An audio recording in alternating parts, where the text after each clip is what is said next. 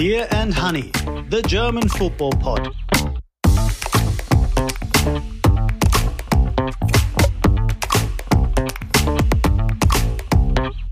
Beer and Honey, the German football pod.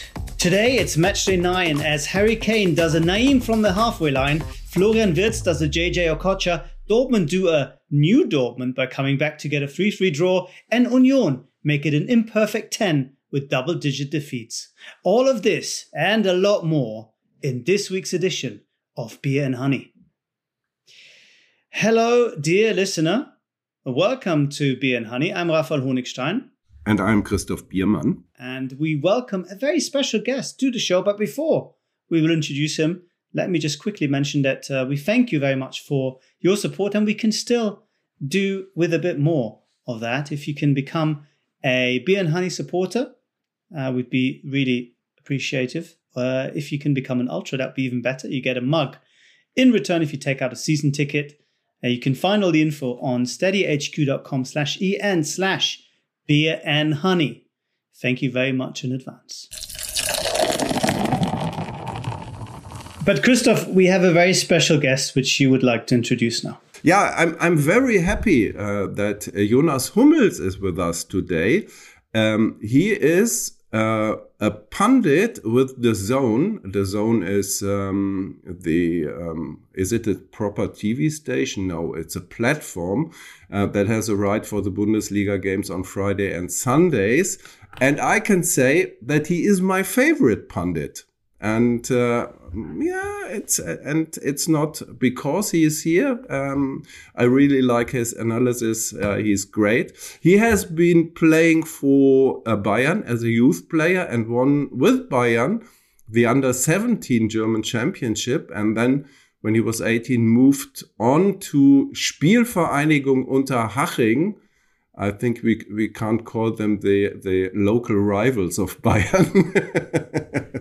and he has been playing there for many years in the third division of German football. But unfortunately, he had to end his career very early because of a lot of injury issues. So when he was 26, he stopped playing. And he had studied psychology in the meantime, and in 2017 he started his own company.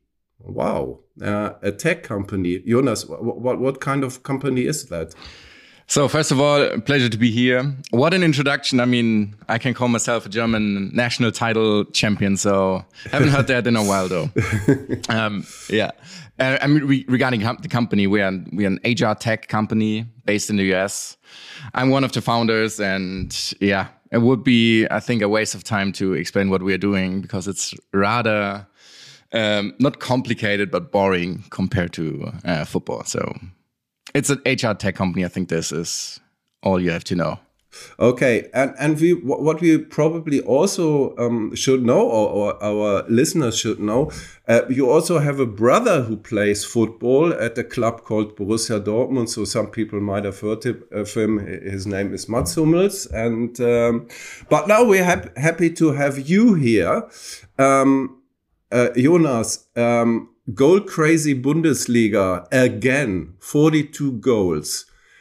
Is a Bundesliga terrible in defending? I mean, you've been the defender.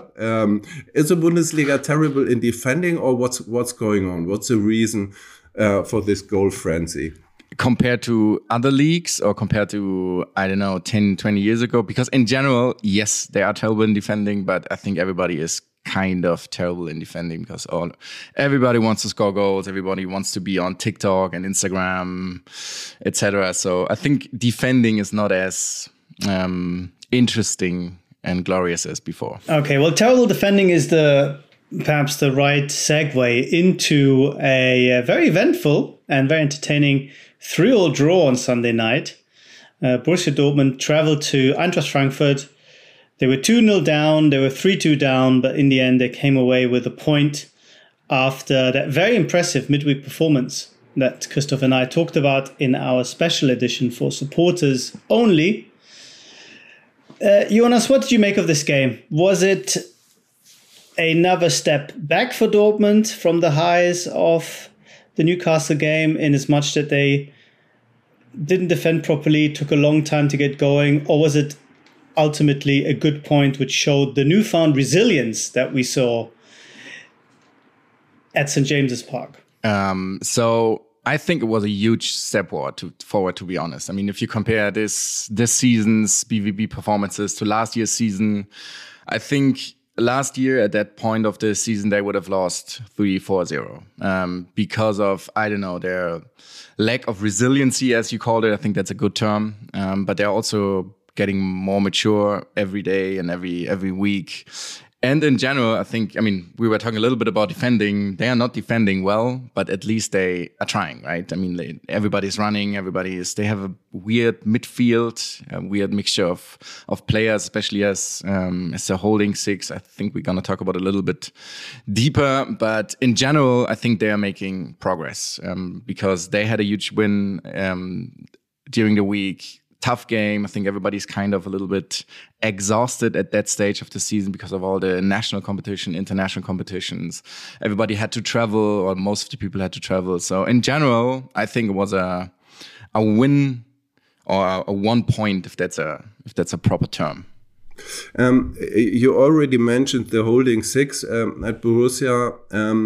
In general, we were discussing in recent weeks what direction Edin Terzic is heading to, and with the team. What do you think is his main idea? We've been talking about balance a lot in that context, because what we see now is that they try to have a slower build-up pretty often, more cautious build-up. But tell us, what do you think is their main idea?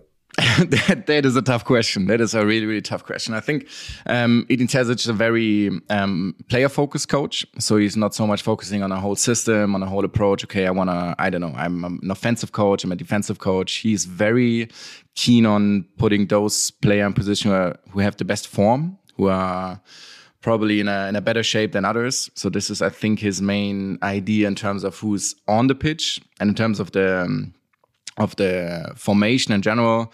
He wants to, like, his setup is over the fullbacks usually, but now it's a little different. Last year was Guerrero, one of the best technical players in the league. Now there's Rami Benzebaini, who's more physical. It's a little different. Marius Wolf is different than Riasson. So I think there's not this one main idea at BVB. They want to attack through the middle in the offense. I think that's pretty obvious because they don't have that classical winger. Even Donny Malen, the Dutch guy, is somebody who's always tending to go through the middle and to not go to the last line. And yeah, at some point it seems, I think, hard to understand what his idea is, but yeah, I think he wants to win games. I know that's a very poor statement, but yeah, he's a coach. He has this approach on the game, which I just try to explain, but it's not that easy to understand. If you look at Pep or others, or even Thomas Tuchel at Bayern, they have a more obvious idea of the game. Are you satisfied with that response? Probably not. We'll try to dig a bit deeper. I mean, you said the midfield is a bit weird. What do you mean by that? So the midfield. So if you look at the main person in midfield, and it's Emre Can if he's playing as a holding six, and he's such a physical guy. He's not that classic holding six, like Xabi Alonso, or even like Kimmich is similar, but Bayern you cannot compare that. Maybe Granit Xhaka at Leverkusen, who are like really, really focusing on being in front of the center backs.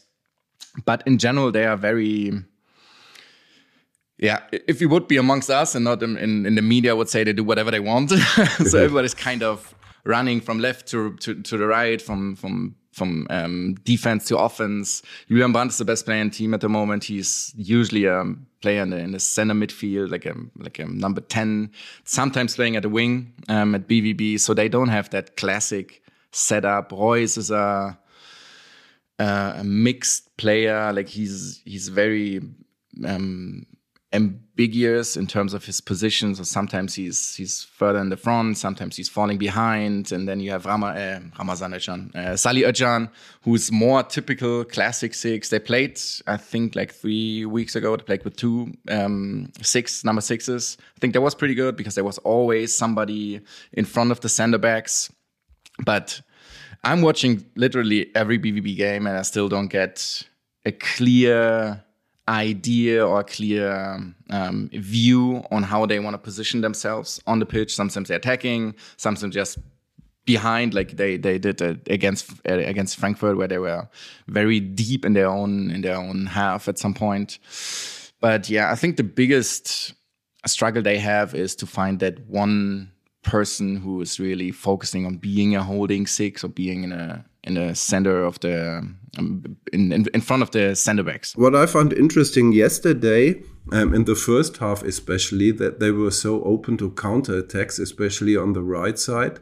It was better than in the second half when Gio Reyna was put off, and but also Bensebaini was giving his opponents a lot of space. What do you think was the initial idea behind it, and what almost went completely wrong? So I think they went into the game and didn't want to attack that much, but Frankfurt's a weird team as well. They really don't know if they are attacking team, or if they want to be more like a defending team. Sometimes they have a lot of possession, sometimes they don't.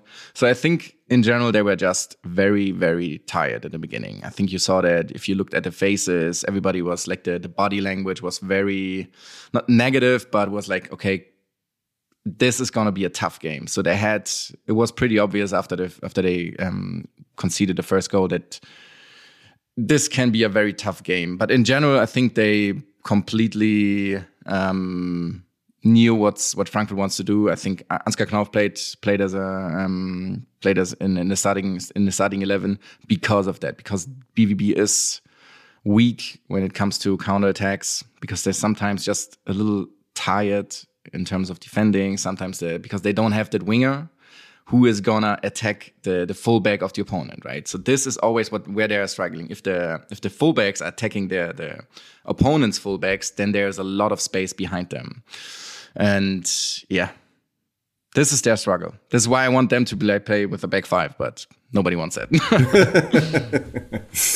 Okay, shall we talk about the VAR? Because Frankfurt was furious about it, especially Axel Hellmann, the CEO of Eintracht Frankfurt, was saying, we have heard this, it's a farce. He was saying that this VAR should partly abandoned and only reduced to offside decisions and stuff like this. And he was referring to a situation in the first half when Frankfurt could have been awarded a penalty. I must confess, as a neutral, I was happy that Robert Schröder, the referee, didn't give a penalty in this situation when goalkeeper Alex Meyer touched the feet of who was it? I think Omar Mamouche. Yes, of Omar Mamouche, and touched it, and Omar Mamouche was happy that his feet were touched, and he started. So I don't know what's your position on this. I think it's like a 9 out of 10 times a penalty in that case, even from a little BVB perspective. Although my brother plays there, but in general I'm pretty objective when it comes to them. But the thing is, the way he's falling is so weird, because just keep on going, and if he touches you, try to reach the ball, and if you can continue running, then you have to fall. But in that way, he's throwing his arms in the air, and it's his whole body is doing a little bit of a dive. But in general, he's clearly touching. So Alex Meyer is clearly touching his I think the right foot, and the right foot even makes this movement to the side. So I think it's a pretty clear penalty. Although I was happy about it though. I think there's a tendency from German VARs to look for the perfect decision. rather than for a decision that is defensible in the context of the game. So often I think you see, or more often you see the German referees being asked over to have a look at VAR if having a look at the monitor if the VAR thinks the decision could have been better. And I think this has led to almost an expectation from players, from officials, that tight decisions will be reviewed on the monitor. And in theory, that's a good thing, because you will get a better decision. But of course, it's very interventionist and slows up the game quite a lot. So I think there is something a little bit too busy in the way that VAR is sometimes being applied in the Bundesliga. What's your take on this situation, Rafa? It looked like a penalty to me. But if the rationale is that he basically used the contact and that the contact itself wasn't enough to bring him down, then I would agree with both of you that it's a good decision and that we should encourage players not to go down, even if it's annoying when it comes in the context of a lengthy VAR review. Maybe from here we can go to another game where the referee was in the spotlight, and that was in Munich. Raphael, what happened? Well, I don't know. Was he in the spotlight? In a way, yes. Three red cards happened in the first half, which is something that never happened in 60 years of Bundesliga football. So real novelty. And all three had an element of VAR interference when it came to showing the exact spot where the foul was committed. Of course, that had an effect on whether it was subject to the treble jeopardy rule or not. And yeah, we saw three sendings off, starting with Jo Kimmich in the 4th minute. His first ever straight red card in his professional career. And Bayern were down one man for about 15 minutes. Then the referee, Martin Petersen, evened things up when first Klaus Schüssler and then Mate Maglica were sent off. And then it was 8 against 9 outfield players. They were still 0-0 somehow.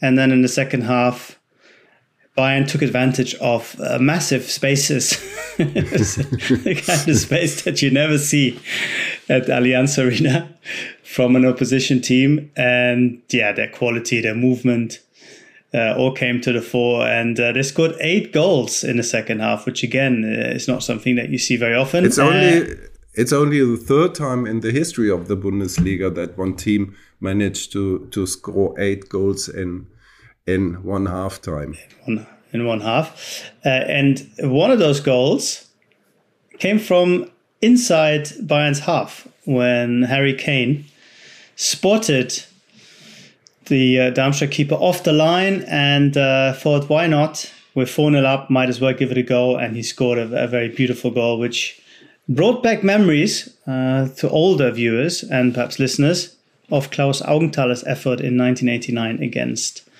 Frankfurt, which was voted goal of the decade at the time. Right. A lot to dissect here, including, which we haven't even mentioned yet, Manuel Neuer coming back. His comeback after that lengthy injury with the broken leg. He had a relatively quiet game, apart from one save in the first half, which he did very well. And some of the headlines were about him afterwards and speculation whether he will continue, etc. But really, it was such a freaky game in its own right that it was almost a sideshow. Jonas, what stuck in the memory for you from this game? I mean, a lot technically. So the 3 red cards. Maybe we start there. I think the referee, I can't even remember the name, although you said it like a minute ago. Martin Petersen. I think he was right in consistency. Right, if you gave the first red card to Kimmich, you have to send the other 2 off as well. And I think in the whole, all 3 decisions are understandable. I think with a little more, I don't know, feeling for the game, he wouldn't have sent off Kimmich, and then the others shouldn't have been sent off as well. But I think it's okay. But 3 red cards are pretty tough, especially if you're one man down against Bayern and Bayern have more space, right? 3 players less. That was pretty obvious that they're gonna take advantage of that. And then you have Kane and Sané, who are just world-class players at the moment, probably 2 of the best 10 players at the moment, and the rest is the best team in Germany, or probably the best team in Germany against one of the worst in the Bundesliga.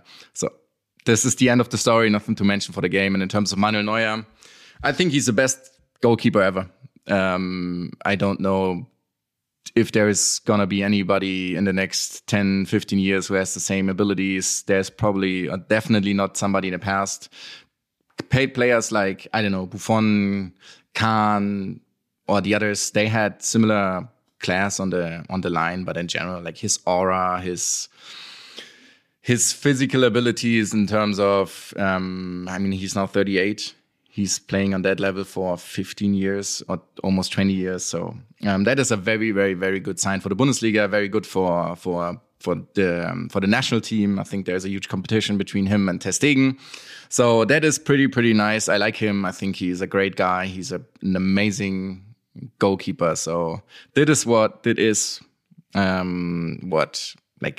my little summary of that game. But before we move on to the other games, a word on Harry Kane. I mean, he has scored 3, including this spectacular goal that Raphael already mentioned.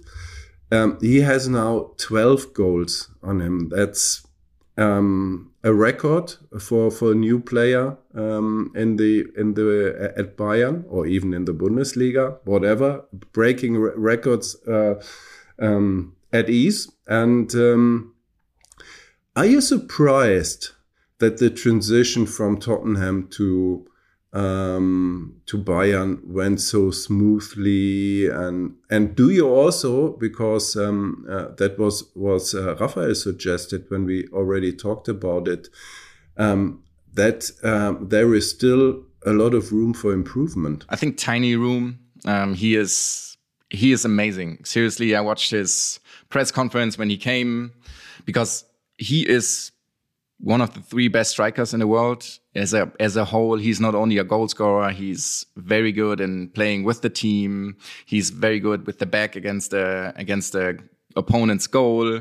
He's the full package, to be honest. He has a great mentality. He came to Bayern and he immediately was saying the terms Bayern wants to see, right? Here, I'm here to win titles. I am here to win every game. And at Tottenham, it was okay to lose a game. Here at Bayern, it isn't. So he knew when he was arriving that there will be a lot of pressure, that the Bundesliga or Bayern works a little different. And seriously, I'm impressed. I was rather expecting some more difficulties in the beginning in terms of maybe the language. I think most of the people speak English anyways in the team, so that was a little easier for him. But if you looked at the history of British players in the Bundesliga, there was a lot of difficulties for most of them. So I expected to be a little, or to have a little more problems in the beginning, but he's the perfect player for that system. He's the perfect player for Thomas Tuchel. Thomas Tuchel, when he was, I think somebody asked him if Kane's gonna start after he arrived, like, I don't know, 2 days before the game. So like, sure, of course he starts. And he knew that he must put a team around Kane, and that worked quite smoothly so far. So yeah, it's whoever did that transfer, all hail the king. What before we move on, because you obviously watch a lot of Bayern and have some Bayern connections, what do you make of Tuchel ball? Of this rather, what is Tuchel ball? Tuchel ball for me is a rather passive setup. Bayern concede possession quite happily, and in an effort to create space, attack quite late. But if they then win the ball, then they have a lot of room to run forward, and it frees up the strikers, the forwards, from a lot of defensive work. I mean, they have to go deep, but they don't have to do so much in pressing high up the pitch.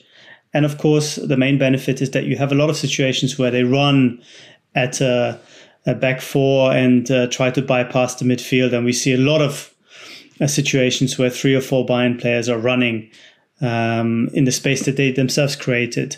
Is it a good setup for this Bayern team? Is it too passive for your liking? What's your overall take on this? So my overall take is I watched a lot of Tuchel when he was a coach at Dortmund and when he was a coach there. Very different, totally different. There was he was this little Pep perfectionist. I want to have 89% possession. I want to have everybody in the perfect position I put themselves in. So he had always the struggle where he wanted to be the not the decision maker, but the decisive point when it comes to win. So they played against Bayern, and out of a sudden there was a weird fullback against Ribery. Just because at the end of the game he could that was kind of my understanding of it, can tell the people that he did it. He was the reason why they won the game. And then at Chelsea, I have to admit I didn't watch that much of Tuchel or of Tuchel's football. And now he has converted a little bit towards this. Okay, I don't care. I don't care if we have 80% possession, 60% possession, if we are, controlling the midfield or not. I care if we are creating a lot of big chances. And I think this is where they improved the most. I still think they are finding the perfect Tuchel ball. I was impressed that you had such a narrowed down definition of what Tuchel ball might be or what Tuchel ball is at the moment, because I think sometimes they have half times which are terrible, which are the opponent have more possession. They didn't create any chances. Tuchel is very upset. Now I think they're getting more into this. We want to create more space. I think the long balls, they are pretty nice, to be honest. I mean, Kane he's very smart in creating space for others. He's very smart in keeping the ball in their own possession. And he's not this. Lewandowski was different when he left Bayern. Lewandowski was just in the box waiting for balls to score a goal. He didn't care about if he had secured a lot of possessions or not. It was not his idea at the end. And Kane is interested in winning in overall.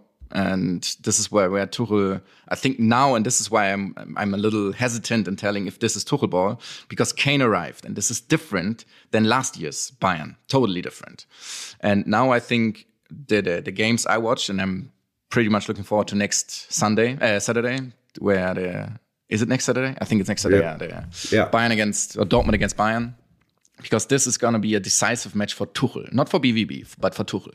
Or for Bayern in general. Because this is where they can prove that they are the better team. Or they are better than last year's Bayern.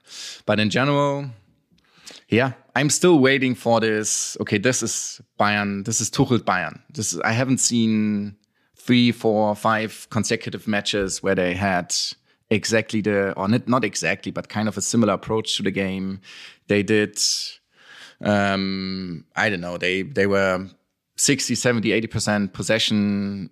They were, just a full package. Does it make sense? I'm sorry to be a little hesitant, but yeah. But Jonas, isn't that what you're telling? You're talking about a very pragmatic coach who looks at what he has and then tries to make it fit.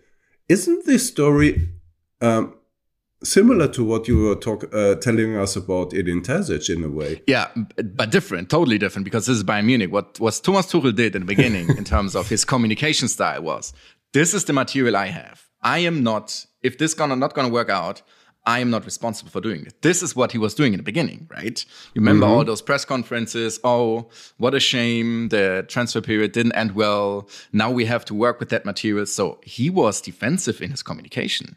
So that's why this is different than Edin Terzic, because this is BVB. This is what they always, maybe that era with Tuchel was different, because they had an amazing team, they had amazing players, they had this great coach. Tuchel was an amazing coach at Dortmund. I think unfortunately, Pep Guardiola was on the other side, right? This is the only reason why they didn't want the national title. But BVB has to play like this. Bayern didn't. Bayern doesn't. Bayern is always, we are the best team. We have the best players. They still have by far the best team. By far. I mean, only look at the look at the top four: Sané, Coman, Musiala, and Kane. And we haven't mentioned Müller or Tell or who else is there. I mean, this is Gnabry. Yeah, I totally forgot Gnabry. I mean, this is such an amazing team. There are no excuses. But in the beginning, it was like Tuchel wasn't sure. Okay, is this gonna work out? Is this what's gonna happen to Goretzka? What's gonna happen to Kimmich? I want to have a holding six. Yada yada yada. So this whole communication style was okay. If this is not gonna end well, I'm not responsible. Let's go from here to the probably most fascinating coach in the Bundesliga right now, Xabi Alonso. I don't know if you agree. And yesterday, when I was watching their 2-1 win against Freiburg, where Freiburg was parking not only one bus but 2 buses or 3 buses or so, I was thinking. How patient Bayer was, how many ideas they had getting around all these buses in their way. And I was also thinking that, Thomas Tuchel is normally seen as a Pep disciple, but is probably Xabi Alonso the biggest Pep disciple in the Bundesliga? I don't think so.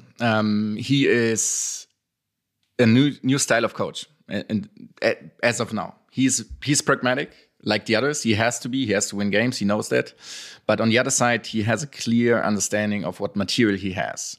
Like this, he plays with a back 5 and those huge offensive fullbacks. He has those players. He has Grimaldo and Frimpong on the other side. They are so good in the offense, and he put 3 center backs in, right? This is obviously, usually if you look at a back 5, that's a very, very defensive system.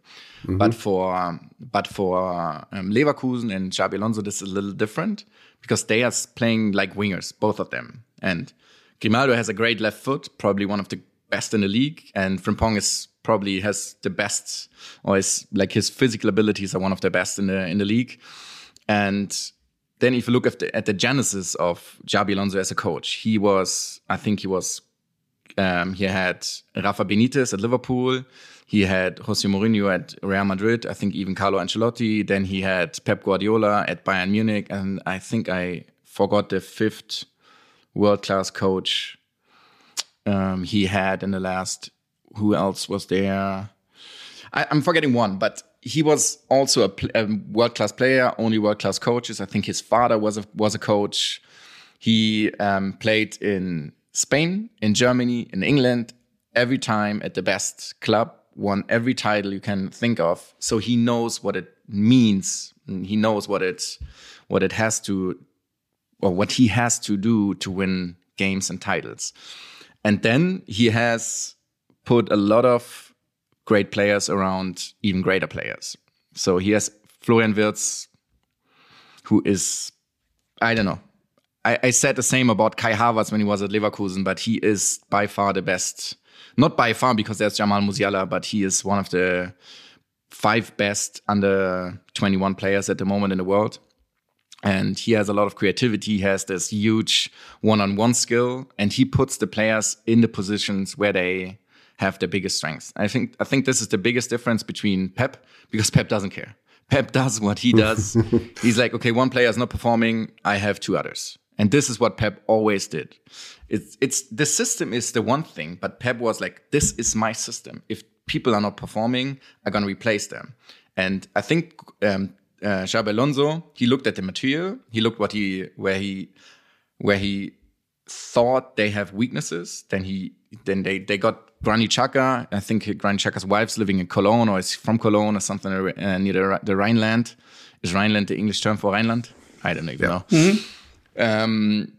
So that was a very smart move. And the other is Jonas Hofmann. He is a great add-on. And I think especially other teams, probably even Bayern, they should think about that transfer, like in the next transfer period as well. Just thinking about it. He's German. He has performed for the last 8 years on a very, very high level.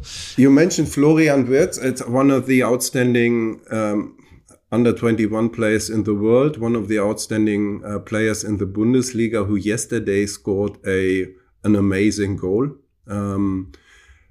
14 touches before he was dancing almost in the Freiburg penalty box, surrounded by players in white, Freiburg players who couldn't stop him, and then he put it in the net. Was it probably the outstanding goal of the season so far? I mean, we had this fantastic long range shots and so like the one from Harry Kane, but these dribbling goals, they're rare. So let me put it like this. I don't want to overestimate my own abilities, but I could have scored the Kane goal as well, right? Not in the frequency, but in general I could. But the Wirtz goal I couldn't. And I think nobody else. Maybe Musiala, maybe Sané. Maybe there are 3 or 4 players who could do that. So this is by far the most outstanding goal of the season, just in terms of who else can do that. And if is this able to be copied? And the Kane goal could, but I think there was another approach. Like yesterday, was Boniface? Mm-hmm. Somebody approached from the own half and was quite close, and I think it was Boniface in the Leverkusen game. And people can do that. So I have scored a similar goal in a friendly game though, when I was like 20 or something. It's easier, although it's very spectacular, but it's easier than those Wirtz goals. Yeah, and it's interesting. We see these long-range goals a lot now as the goalkeepers position themselves so high up, and I think now it's within the mind frame of players that there is a shooting opportunity sometimes that probably has been there before. A last word on Leverkusen. Simple question. Are they good enough to become German champion? I would say no. I watched the second half after watching the second half yesterday, I just realized that Freiburg had a lot of goal scoring opportunity in the second half. They were kind of on a similar level, and usually this is not the best sign. I mean, they are pretty good, and I hope that we're gonna, after the season, you're gonna say, okay, Jonas, hey, you're a bad pundit because you didn't expect that. I would love that, but it's still, and I hate that I say that, but it's still Leverkusen, right? They still have in their minds this, it's okay to lose a game. It's okay to lose a game. It's terrible, but it's not okay to lose a game for Bayern. And this is usually the biggest difference. Even in the media is not that much. They're not like bullshitting everybody, which is good, which is very human, and it should be the basic standard. But yeah, they are not as deep as Bayern. They have a run. Let's put it like that. They have a run. They're gonna end at the top 3 or top 4, depends on how good the others are. But for a title run, I think they're not ready yet. Yeah, so let's look at the other end of the table and maybe look at a game where also a team that is probably a title candidate was involved. Leipzig was winning, to put it mildly, 6-0 against Cologne. And Steffen Baumgart, Cologne's coach, was furious. He said, I don't understand it, I don't accept it. And he was already on the pitch, calling his players together, and in a very, how can I say that, aggressive way, was telling them that he was not satisfied with this performance. I don't know if you've seen the game, Jonas, but I found it a bit harsh because Leipzig actually played really well, and we know if they get into a flow. They are also a top team in the Bundesliga, and Cologne is a relegation candidate, and so on. So,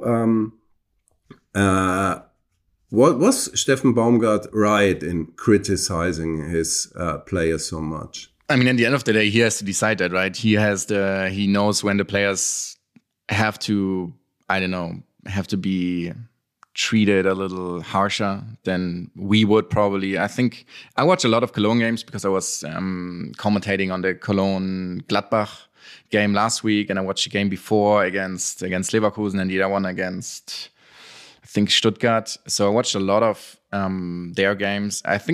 I thought they made a step forward last week when they played against Gladbach because they changed the system a little bit. And Steffen Baumgart is a coach. He has this mantra of like, we're doing what we have to do. We're doing what we did through the last season and the season before. So there's this one way he's always focusing on. And at some point I was like, okay, maybe you don't have another idea of how to win games and how to treat your players. So maybe this is the first time he actually realized, okay, I have to treat them differently because otherwise this way of treating the players kind of is wearing out if this makes sense.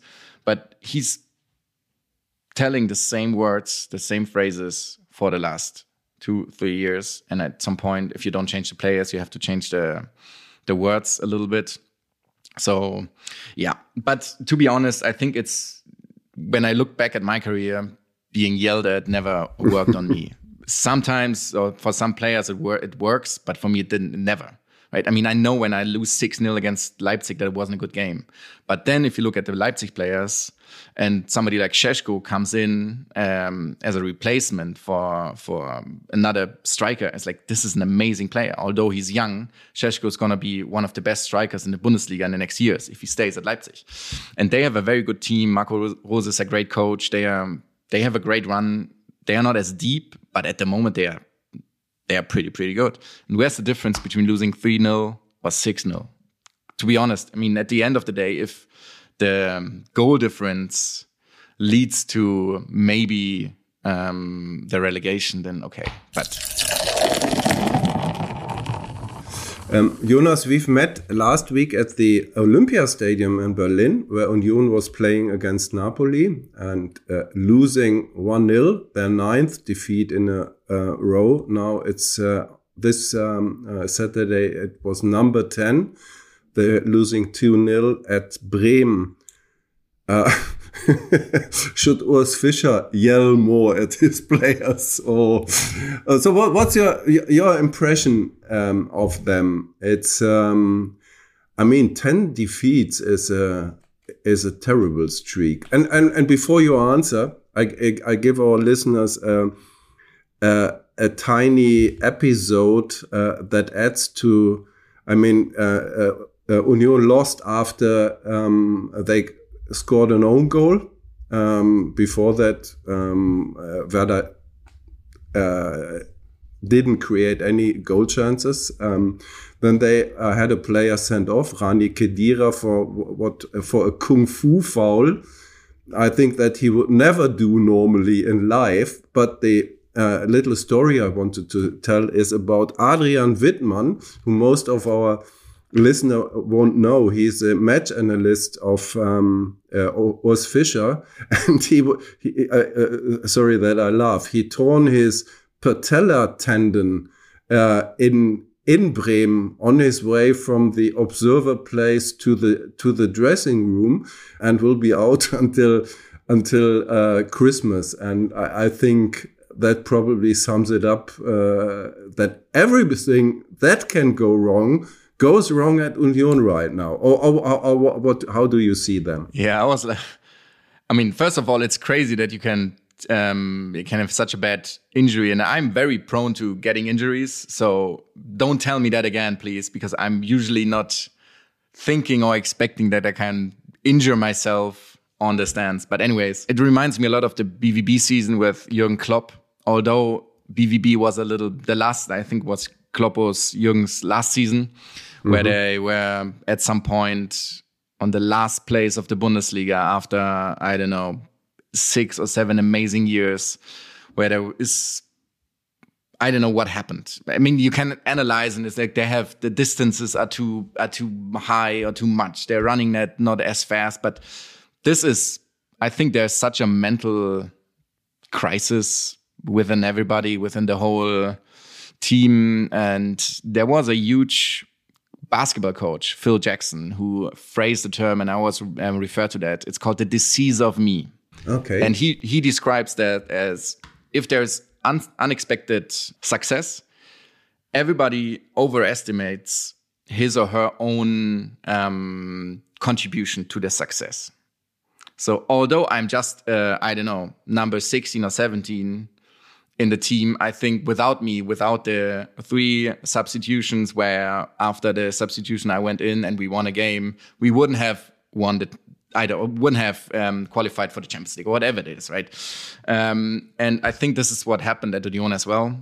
You can't avoid that. You can't do something else, although you probably can replace the players. But there are so many nice people, and I've met some of them. I know some of them. They had an amazing run over the last years. But I think, and I hate to say that because I love Urs Fischer, I love the project. I think they are just great contribution to the Bundesliga. But I think there has to be this moment of, I don't know, something has to happen. I mean, they lost 10 games in a row. They're not even playing bad. It's just they play like last year. Seriously, the body language is obviously very negative at the moment. If they concede a goal and everybody's like, okay, this is happening again. Are you kidding me? And then Khedira is gonna send off. Last year he would have, I don't know, maybe he would have got a yellow card instead of red card. It's just like, this is a very mental crisis. It's not a matter of if they can play good football anymore. It's just it's in their head. It's terrible to watch. I mean, even on Wednesday, the game was like they weren't worse than Napoli. No, they could have won the game. I mean, this is the worst part of football. But when interesting that you compare the situation of Union with the one of Borussia Dortmund in Jürgen Klopp's last year, because now in hindsight it's a famous example for probably a wrong decision that the coach is leaving, because as we remember at that time, I think early in spring or so, Borussia made public that at the end of the season, the ways are separated with Klopp and Borussia Dortmund. And I think until today, everybody is here and then is complaining that Jürgen Klopp is not there anymore in Dortmund. And they corrected it the season and the second part of the season. And I think they all even qualified for the UEFA Cup. They finished 7th. They finished 7th, and so is it so when we compare that to Union, would you say go on, wait, maybe go to a church, a little candle, and then things will be better in the second half of the season? First of all, when did they announce at BVB that Jürgen Klopp's gonna retire? I think they mentioned it. It wasn't April. It was that late. Yeah. Okay. So maybe I had more intel and knew before. I don't know, because I thought it was like in January or something. Probably in January. Yeah, that's what I meant. Okay. But didn't tell anybody. I wasn't paid enough, obviously. Yeah. No, okay, yeah. But I think there has to be this, like, okay, it's gonna. I mean, was Fischer's 6th or 7th season? 6th. So, and they have some players are there for the 6th season as well, right? So 3 players. Christopher Trimmel, the captain, Geraldo Becker, and Jakob Busk, the third goalkeeper, because they, as we remember, they more or less each season have a new team. I mean, true. And even this season, they changed a lot of players coming in and going out. I think in Dortmund, they have heard the Jürgen Klopp words for 7-8 years, right? So they had this core team with Bender, my brother, Neven Subotic, Schmelzer, and all the others who were there for many, many years. And I think at some point you're just unconsciously annoyed of the same words, of the same training, of the same faces. So I don't know if that happened at Union. I'm not that close to Union. I'm not following them that deeply as I did with Dortmund in the 2015-16 season, something like that. So yeah, but this is what it reminds me of, and this is what I see from the outside is like there has to be a change. And I hate to say that I wouldn't fire the coach.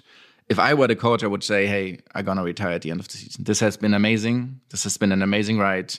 And now we're going to end it well. Just to have this positive attitude around that. Because at the moment, he is very negative. I haven't seen him that negative during press conferences. It's funny because like his press conference and interviews, they're useless. He is playing with media. Seriously, I mean, I like it because it's funny. But if you look at it from a media perspective, it's useless, right? I mean, he's telling whatever he wants to tell. He's making fun of the field reporters, and now he's negative. Now he's pointing, he's finger pointing, he's naming players like in the public, and yeah. If only somebody who could write a book about this. Who could do that? I don't know. The importance of luck and bad luck in football, but we'll have to wait for somebody to take up that specific task. Okay, a few more results that we should mention. Stuttgart, after their fine run, lost at home to TSG Hoffenheim, who are on the great run themselves. They're up to 6th, 3-2, no Guirassy, and a game that Stuttgart could have at least drawn. They had lots of chances, very entertaining. 5 goals contributing to that crazy tally of 42 goals on match day 9. Also 5 goals at Augsburg, who under Jesse Thorup looked like a completely different side. Overcame spirited visitors, Niko Kovac, to win the game. Very, very impressive. They're up till 10th. There was also Borussia Mönchengladbach's 2-1 win over Heidenheim. A early birthday present, really, those 3 points for our producer Jörg, who's been much suffering. Only their second Bundesliga win of the season. Happy birthday, producer Jörg. Hope you had a good time on Saturday. And Jonas, you watched a little bit of that game. What was your impression? I think Gladbach is in a roller coaster season. They switched again back to the back 4. They played with a back 5 for a couple of games, had some success, played terrible. One of the most terrible games I've ever seen of Gladbach against Köln at the derby. And now they are back to the back 4. Elvedi is back after this weird situation around his contract and not extending it, yada, yada, yada. So, yeah. I don't know what to make of Gladbach. Sioane is still searching for position. He's still searching for the right starting 11. Neuhaus played 3 amazing games, then one of the worst half times against Cologne. So they are finding themselves after this. I mean, they had some issues after the last season in terms of there were a few new players, new coach. So yeah, it's hard to make a statement. I think if they are, at the end of the season around, the 10th, 11th, 12th position in the league, I think it was a good season. And maybe we have another edition of learning Fußballdeutsch in the context of this game, because towards the end of the game, Heidenheim was really pushing for the equalizer. Learning Fußballdeutsch with Beer and Honey. And so finally it was a Zittersieg. Raphael, what on earth is a Zittersieg in English? I don't know if there is an English equivalent for Zittersieg. Zittern means to shiver, and Sieg is victory. So it is a win that's full of fear and anxiety because you are anything but in control.